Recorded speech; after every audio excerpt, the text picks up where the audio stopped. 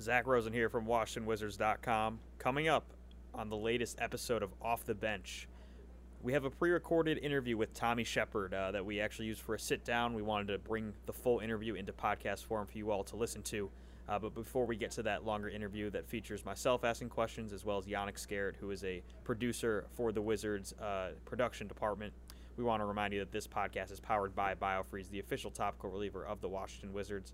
BioFreeze offers fast-acting, long-lasting, powerful pain relief to help you feel no limits. BioFreeze can be found at your local retailer as well as online. Coming up on the other side of the break, our interview with Tommy Shepard. How does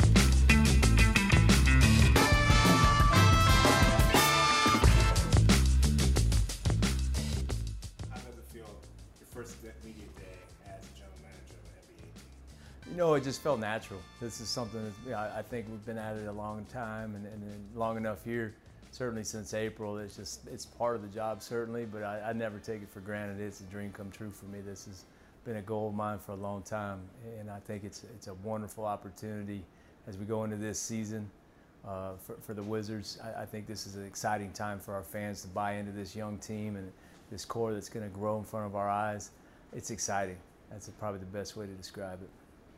You had a long journey, 26 years in the league. Just talk about your journey. Tell the fans your journey to get to this opportunity. You know, just every day putting your head down and grinding things out is always the advice I give people, because there's an S on the end of dues, right? It's not just I paid my due. You paid your dues, and I think what I've tried to do in the time that I've been in the NBA with the Denver Nuggets, now with the Washington Wizards, is just really learn the business at a much bigger picture and kind of figure out, okay, what is everybody's job? What do they need to do to be successful? Certainly in basketball operations, but wider too. You know, knowing what the business side needs to do, corporate sales, what community relations needs to do, certainly what broadcasting, what's important to them, how can I help them, how can I impact their world and deliver value. My day-to-day job, hey, we got to have basketball operations produce a fantastic product. That's our goal, that's our standard. So that's what I really focus on. But in 26 years, you learn a lot of things that help to get to this point. I always tell people you learn a lot how to do things, and certainly a lot of ways how not to do things, and they're both valuable. And it's been very, very rewarding to see a lot of the concepts and ideas that we've been kicking around for a while. Now we're executing them, and it feels like, hey, you're starting to see growth, progress, and there's some affirmation in that. Stick around this long and have some strengths in this job. What would you think is your biggest strength, and what's been your favorite part of this job so far? You know, I think some of the things that I do well, I manage relationships. I really enjoy being around people and keeping up with people and really trying to stay networking in terms of what's going on in your world. And that kind of expands out to players, to coaches, staff around the NBA, but certainly to a much wider global network of basketball people that I interact with all the time. I think what was the second part of your question? I'll ask it. Sorry about that. What's been your favorite part of the job so far since you took over? I think working with bringing kind of our staff together, blending people that were here with new people, new ideas, watching everybody kind of bring something to the table and have impact, and then certainly the process of drafting, free agency, and then seeing our returning players come back and blending together. I think just being in that day to day with our family, our basketball family, has been the most exciting thing by far. For Wizard fans, they made the announcement. Monumental basketball.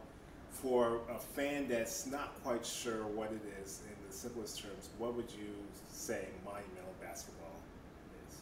Oh, it's a fantastic knowledge library that helps us get better in everything that we do. And just having the ability to have people like Sashi Brown, Danny Medina, John Thompson III, when you add them to our staff that we think we already had some fantastic people here, it just elevates everybody's game. The diversity of their backgrounds, their wisdom, their experiences, adding that, blending it with the people that we have, it's just been tremendous. And I think where it's been since the inception and where it's going, it's just the opportunities are endless when you have that many ideas and people to bounce the ideas off of, and being able to collaborate, I think, is so important. And we've already seen some great decisions being made because of that process, and now we just got to fine-tune everything. And as we keep growing and learning, we're going to keep adding more and more pieces. So I think there's a heck of a blueprint that we're executing, and knowing that the future is so bright, it's exciting. Is there anything that makes you nervous at the head of this? No. Okay, so The only thing that stinks is injuries, but you've been around me a little bit. I think over time you'll see I can tune out noise with the best of them. You got to keep moving. Take a punch. It's disappointing, but there's always opportunities. And knowing these guys will come back. Injuries are probably the only thing that make me nervous this time of year, because you want to see the best team come together, and usually a training camp is where it starts.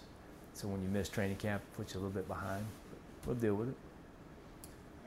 What type of culture? How would you want Monumental basketball, specifically the Wizards and the Go-Go? What would you want people to say about it? What type of culture are you trying to build here? They are 100% hardworking, high-character players that leave it all out on the floor every night. You talked about the basketball community in Southeast. Describe what you mean by that and what you're trying to build. Well, every day you come to work, and the Washington Wizards, the Washington Mystics, the Capital City Go-Go are all under one roof. And our players are training together, they're eating together, they're watching film together, they're watching each other's practices, they're going to each other's games.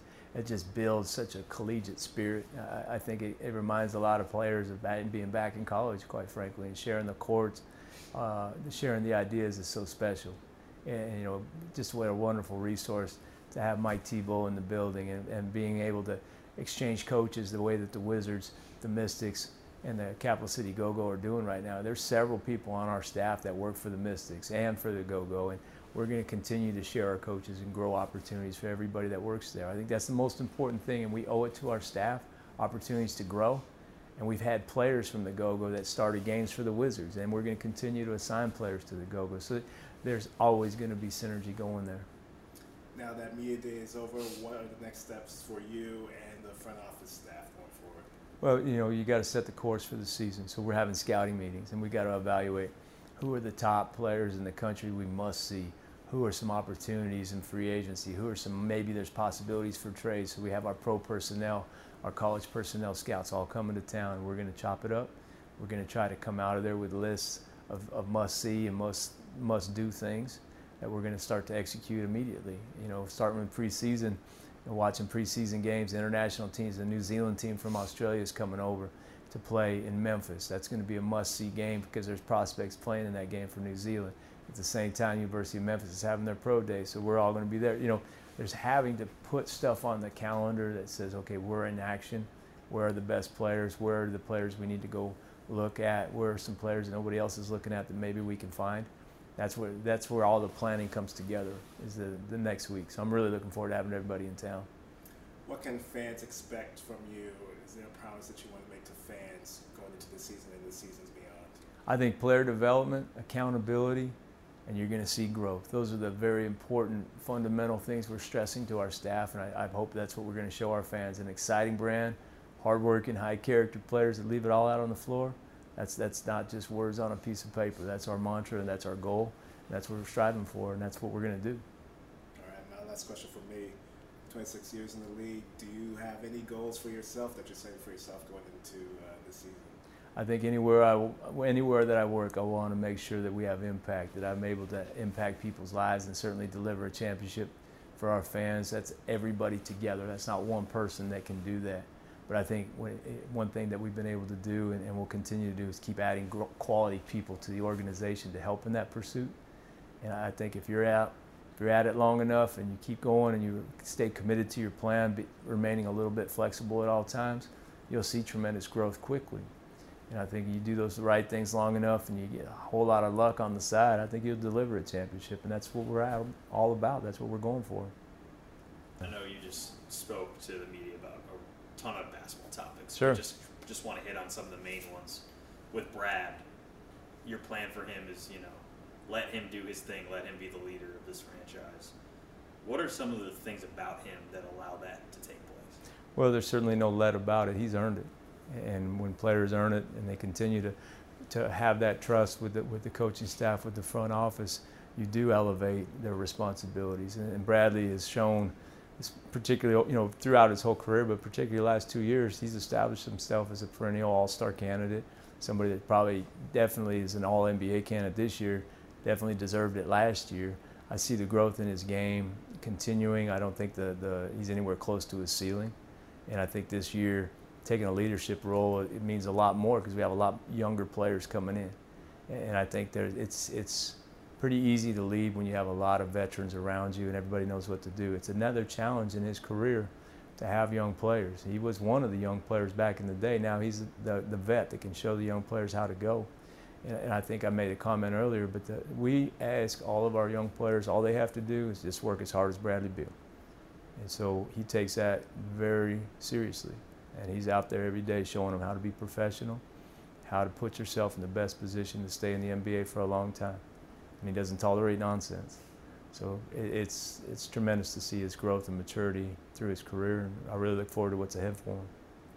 You got two TVs who are young, Mm-hmm. hungry. They really want this stage. They embrace it. Absolutely.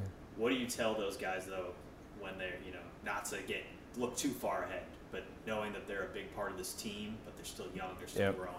I think taking it was a really easy conversation with Troy. Last year he played 56 games, but he really, NBA minutes wise and what he's projecting to be ahead, it was about 6 games right at the end of the year that he really was able to impact the starting lineup and have more than 20 minutes in the game. And that's really what he needed to look at. After that, measure the results. How did I do in those games? How can I maximize and optimize my performance next season with those minutes in mind? Now I have that as a standard.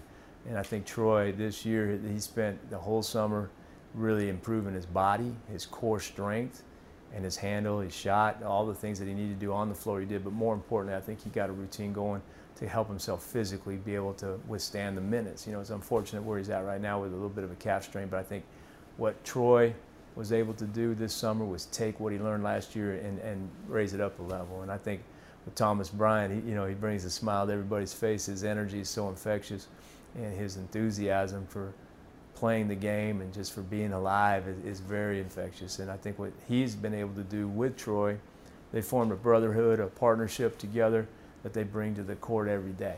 And I think they know their energy is what got them here, and their energy is what's going to elevate their game. So they're pushing each other, and you can't beat that. When two players are holding each other accountable and they're peer-to-peer pressure, that's huge.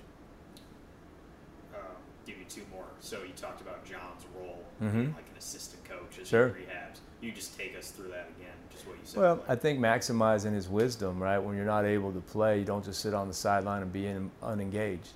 Then John really asked for this opportunity to stay engaged, to help with the scouts, to help go over, after practice and work with some players and give them some ideas of how to maybe split a pick and roll, how to come over and do split a double team and do some other things out on the court that maybe you don't necessarily get from film itself. I think John can really come in and give some young players some tips that can help them. But I think his presence kind of calms people down to knowing, hey, this guy's going to come back. He's going to be healthy one day. It's great to have him around and draw wisdom from him. But also, watching his work ethic as he's getting back to health, I think it inspires a lot of players too. I know we talk a lot about Rui, one of the young guys, but there's a lot of young players on this roster. How do you manage all the young talent and kind of I guess it's more of like a front office question. How do you look at all your young talent and evaluate who's progressing, who's developing? What we have to do is put players out on the floor and be able to evaluate. And so to do that, they have to earn coaches' trust, earn minutes in the rotation, and there's not enough minutes for everybody. So some people, when they're not playing, we're going to assign them to the go-go and get them out on the court. I think a young player coming to us, a rookie, our goal for them is to play about 1,500 minutes as a rookie. And they're probably not going to do that with the Wizards. So maximize their time, put them with the go-go, and get them out on the court playing in a system that is similar to what the Wizards run. And I think we saw that growth last year from Troy Brown. It really helped expedite him at the end of the season. It really definitely helped Thomas Bryant. We were able to maximize time with Jordan McRae at the end of the year by going back and forth. So I think the most important thing not to lose sight of with young players is they're young, and you have to stay patient. But you have to demand and hold them accountable and measure all the things that they do out on the floor at all times and give them that feedback. This is what it's going to take to stay in the NBA. And really have a kind of a zero tolerance for people that don't want to work hard.